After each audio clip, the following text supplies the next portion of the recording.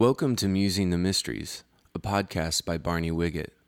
What you'll find here are some recent musings about the God of the Bible and living in such a way as to bring him pleasure. We make no claim to perfection in either our actions or assumptions. That's why we call them musings. Don't take our word for it. Do your own research and ask the Spirit for help. We invite you to interact with us, question our conclusions, and share your own ideas with us, which might well be better than some of ours. In the meantime, happy musing. Let's go, let's go, let's go, let's go, let's go, let's go. 2 Timothy chapter 1, we'll look there. Does anybody like to go on like scary rides at Great America? Who likes to do that? Okay, so you hear about this ride and you read about it, and it's supposed to be the scariest thing anybody's ever been on, and supposed to take you up and around, scare you, adrenalize you. So you go to Great America and you stand in the line. That's the thing I don't like is, you inch forward every, hour, and so 6 hours later you're at the, you're going to get on the ride, and you get on this ride, you're so excited, and it starts, and it just doesn't start very quick, and it doesn't continue very quick, and it doesn't end very quick. You're just going, dude, that's not, what I read about. And but you notice next to you on either side are these, 7-year-olds. They were having a ball. You got on the kids' ride. You weren't on the right ride. You were in the wrong line, and you got on the wrong ride. No wonder you're bored. A lot of Christians are on the wrong ride. We believe, we call ourselves Christians, and we're bored with it because you're on the kids' ride. It's not supposed to be like that. You're supposed to be scared. I know of these mountain climbers, and their mantra is that we do something every day that scares us. But why don't we look at 2 Timothy chapter 1, starting with verse 6. You got it? Do you guys use what version do you use here? King James. Okay. Everybody uses King James? What does the rest of you use? New Living NIV. So we got a variety, a montage of versions. It's all good. I got the New International Version here. Verse 6, chapter 1, 2 Timothy. For this reason, he's writing to this young disciple of his. Paul's about to die, He's in jail for the last time. He was a total jailbird, but this is the last time. And he's not getting out. He knows they're going to cut his head off. And they did soon after he wrote this. For this reason, Timothy, I remind you to fan into flame the gift of God, which is in you through the laying on of my hands. So, fan into flame the gift of God. You got gifts? They kind of burn down if you don't fan them into flame. You don't put any oxygen on them. You don't add, wood to the fire. And because, there's a lot of reasons. And in Timothy's case, it was timidity. He was afraid. He is Paul's fair-haired guy. I mean, he's the guy. He's the disciple. He's the replacement. Paul's going to die. Timothy's the main guy. And he's young, and he's sickly, and he's shy. I'm thinking Paul's got to do a little bit, more, just a better job of, picking the guy that's going to replace him. But he never balks about it. He just says, Timothy, you got to fan into. You got this gift. You got gifts. You got to use them. Fan it into flame. For God, verse 7, did not give us a spirit of timidity. That's how NIV says it. King James says fear. Yeah. So fearfulness. It's really more of an attitude than it is a situation. We'll talk about the difference between fear and fearfulness. There's fear. How many of you are afraid of snakes? I'm afraid of snakes. That's a fear thing, but it's not a predisposition to be afraid of everything. I'm not afraid of, puppies. I think they're great. I'm not afraid of puppies. But God didn't give us a spirit of timidity, an attitude of timidity, but a spirit of power, love, and self-discipline, or a sound mind. Sound mind, yeah, King James? Mm-hmm. That's a better translation of that word, actually. So don't be ashamed. Everybody say that. So don't be ashamed. Let's say it again. So don't be ashamed. Don't be ashamed or fearful, same thing, to testify about our Lord or ashamed of me, his prisoner. So don't be afraid. Don't be ashamed to tell people about Jesus. If you're a Jesus follower, dude, you got to tell people about Jesus one way or another, in your own way, through your personality, right? I mean, this is an assignment. Otherwise, we would have all been shot at the altar. I mean, that's, in other words, you get saved, you come to the altar, you get saved, so you don't backslide and don't mess up, they just shoot you at the altar. Well, that's not what we do. We come up from the altar and we have a life to live in front of people. Don't be afraid to do that. It's important. Again, not in a preachy way or in a Billy Graham kind of motif, but your motif, your way, your personality. Right?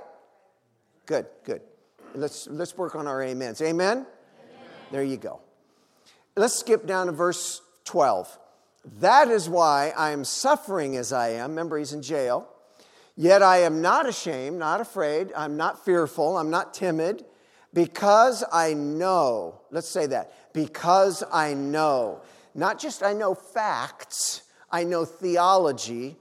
I'm, hip to the hypostatic union of Jesus. I can describe the substitutionary atonement. That's not what he said. He says, because I know whom I've believed.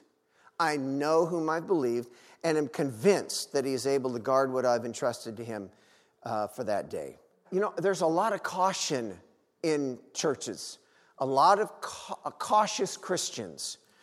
Older I get, the more cautious I get. These kids asked me to go with them to Montana and sleep on the ground and witness to 10,000 hippies there. And that's my thing. That's what I do. I dig doing that. It's fun for me, but sleeping on the ground is not fun for me. And driving, 4 days in their beater truck to Montana, that's not fun for me. They're all young and I'm old.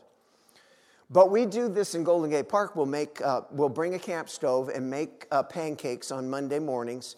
And people come out of the bushes and we make friends along with God. It's totally fun. I dig that.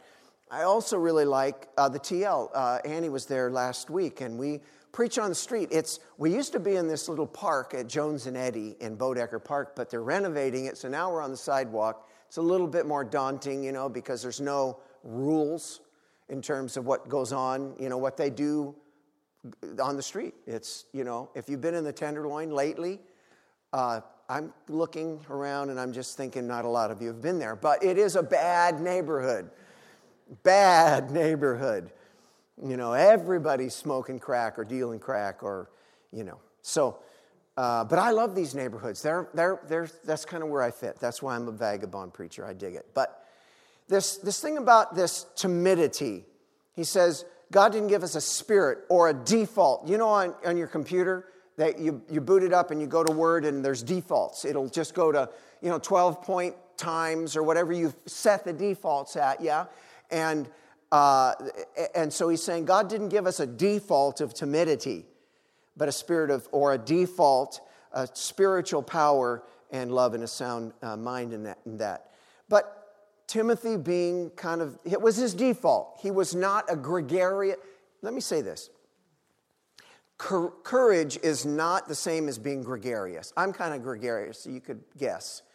But that's not the same as courage, because I know some people that are very soft-spoken, very shyish, but yet have an enormous courage to do the kingdom of God. I have a friend, for instance, in South Africa. He does, his main thing is he gets people dying of AIDS to the hospital back and forth each day, and he helps people who are dying of AIDS and brings in their kids. And soft-spoken guy. If I brought Randy here, you'd just go, oh my gosh, how can he? But it's not his nature to be gregarious, but he's got a courage, and he's been doing it for years. He's a great man. Timothy was not a born leader. He's more of a leaner. He was dependent on, Paul's courage, sort of, and now he's going to be on his own. So Paul's saying, dude, you really got to suck it up and become, the man that God has called you to be, a person of influence. Brother Andrews said, if your vision doesn't scare you, then neither your vision nor your God are very big. Should scare you. I'm driving here and I'm a little nervous. I'm a preacher, but I, don't know if you guys throw things at preachers here. I don't know what your deal is. So I'm nervous, I have a nervousness about it. Tomorrow when I go to the park, all my friends are up in Montana, so I'll just go by myself. And so that's, I go, well, what should I do? How should I do this? You should be a little scared if you're not doing anything that scares you, especially when you get older. This is when you're a kid, you just do it. But a lot of times we just get real tentative in our older age, and that's a mistake, brothers and sisters. Don't retire from kingdom advance. This is what I love about Bob and Jean. Bob just turned 80, Jean is 78, and they were this morning taking people to the hospital, the next door neighbor to the hospital, and praying with people and witnessing. That's just the way they roll, But he's saying your default position ought not to be timidity. Now, Paul, do you think Paul was ever scared? Well, of course. We all have fears, but when he says fear not 366 times in the Bible, what that means is don't let your fears paralyze you. It doesn't mean don't be afraid. It doesn't mean what can you do if you're afraid. You're afraid, but just don't let it paralyze you. Go on and, do your thing. So with Timothy, does Paul, this is a question, so I'm looking for, some call and response here. So do you think Paul let Timothy off the hook because, he was raised by his grandma and his mama, Lois and Eunice, and his dad was a Greek, probably not a Christian, so he hadn't grown up in a place of, learning how to be a Christian man, and he's shy, blah, blah, blah, and he's sick. Does Paul let him off the hook? What do you think? No. That's what the book's all about. So the thing is, if he says, for instance, in this passage, fan into flame the gift of God. Doesn't say, oh, well, you got gifts, but don't trip on it because you're scared. He says, join me in suffering for the gospel. He says, don't be ashamed to testify about the Lord. Timothy wasn't an evangelist. And you know what? I'm not one either. But I can do the work of an evangelist. That's what he told him later in the book. Do the work of evangelism, not necessarily be one. Everybody's supposed to do the work of an evangelist, share Christ with people. Yeah? Okay. So here's my thing on this. I'm really talking about a caution or a fearfulness or a timidity about the bigger picture, the kingdom advance kind of thing. But if I just started here and I said, hey, I'm going to talk about fear today. And I said, what are you afraid of? And I would be with you in this. We would all say turn to somebody and tell them what you're afraid of. Each of us would probably share our phobias, our what I call fears of lesser demons, smaller demons that keep us from doing the bigger job. Do you see what I'm saying? We would talk about, I'm afraid of public speaking, or I'm afraid of driving, I'm afraid of the night, and we all have, some fears, definitely.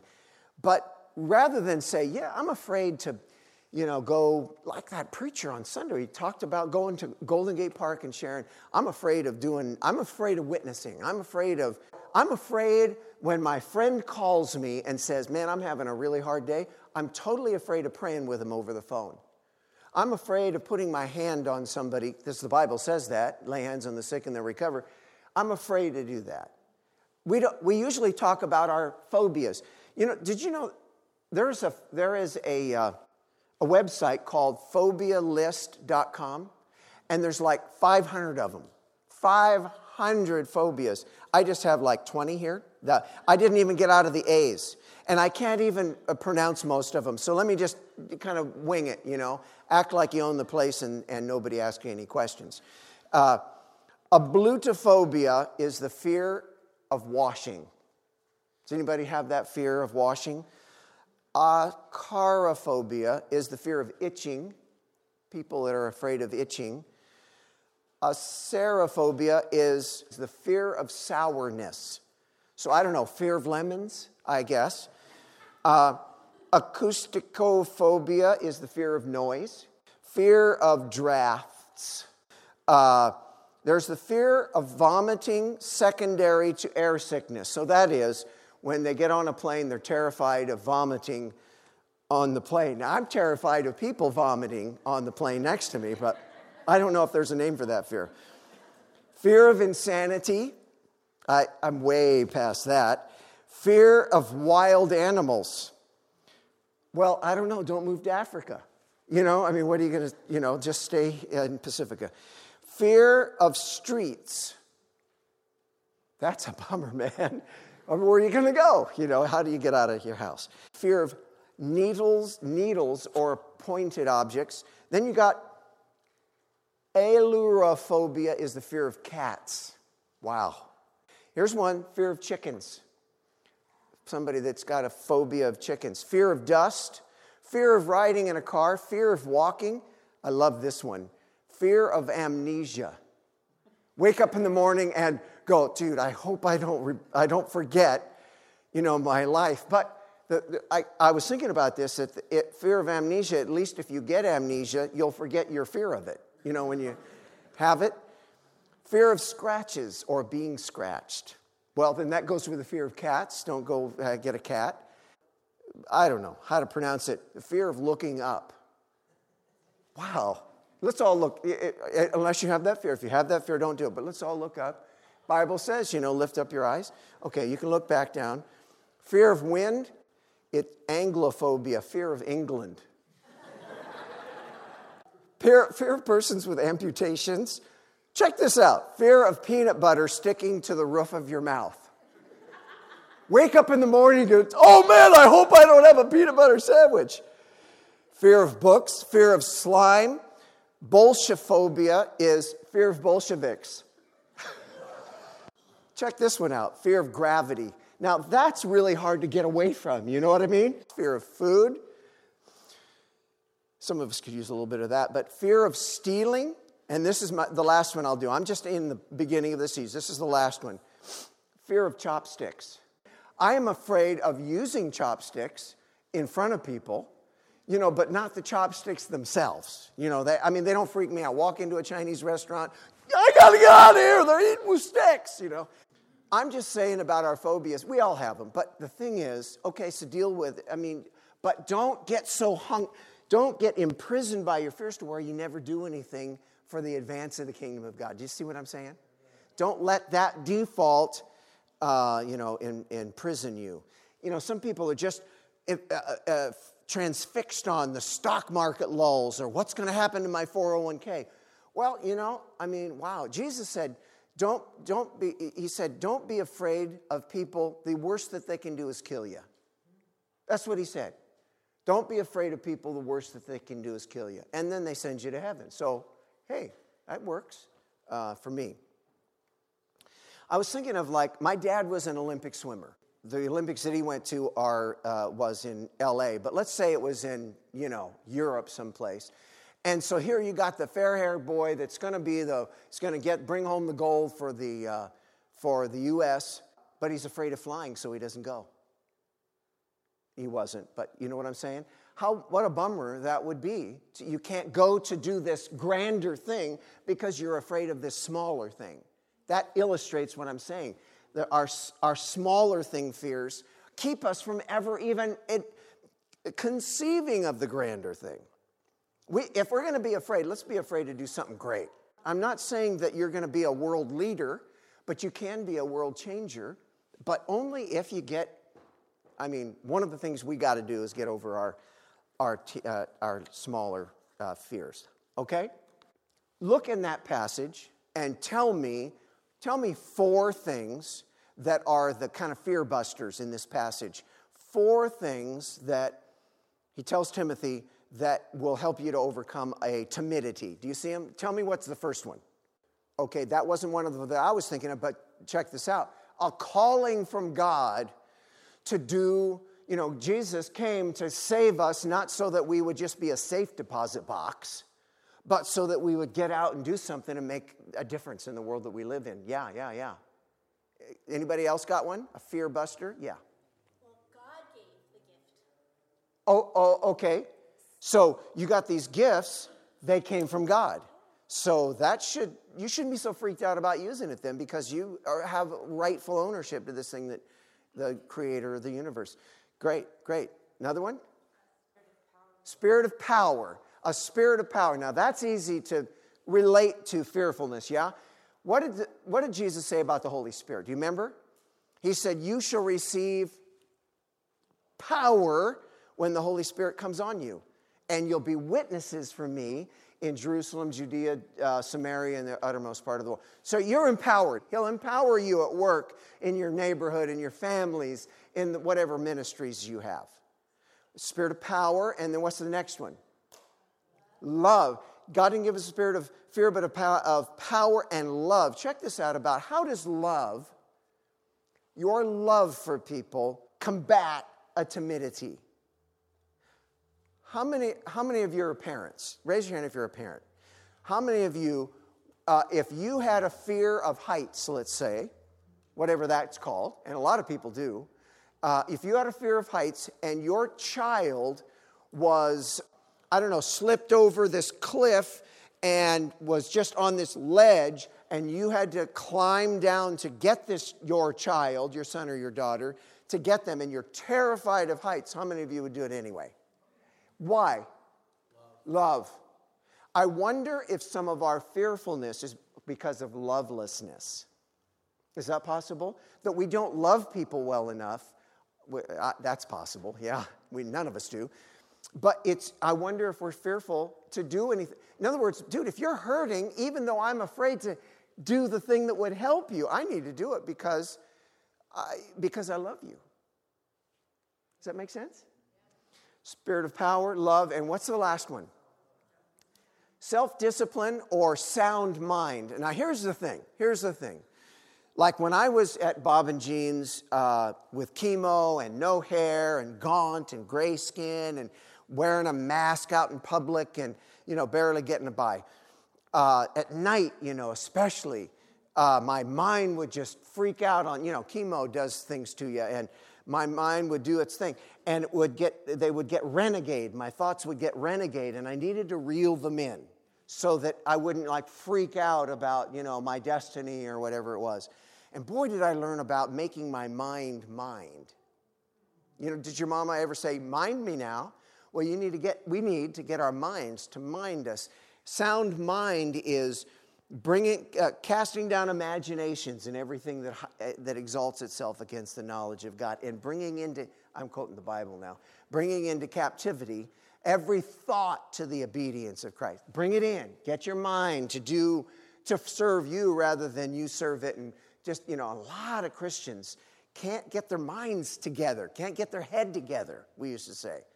And as a result, they don't do kingdom stuff. They're all tripping about the possibilities of being broke in their old age or getting sick or getting in a car, whatever. And we got to get it together. There's one more, though. Look at verse 12. There's one more fear bust. I know whom I've believed. We believe, yeah? Believing helps you not be afraid. But there's something even more profound, because Paul doesn't, it's like he goes right by the believe part, but there's something before the believe in the verse. Look at it. I'm not ashamed because I know whom I believed. I know Jesus. I'm not ashamed because I know him. We all believe in him, but how many of us are terrified because we just believe in Jesus? My mama believed in Jesus, and my daddy believed. I believe in Jesus. I mean, that's what we do. We believe in Jesus. That's a good thing, to believe in Jesus. But do you know Jesus? Because if you knew him, you'd be less fearful. The better you know him, the better I know him, the less fearful I'm going to be. A lot of us are on the kiddie ride. If we're on the kiddie ride, that's why we're bored. We need to get off the kiddie ride. Amen?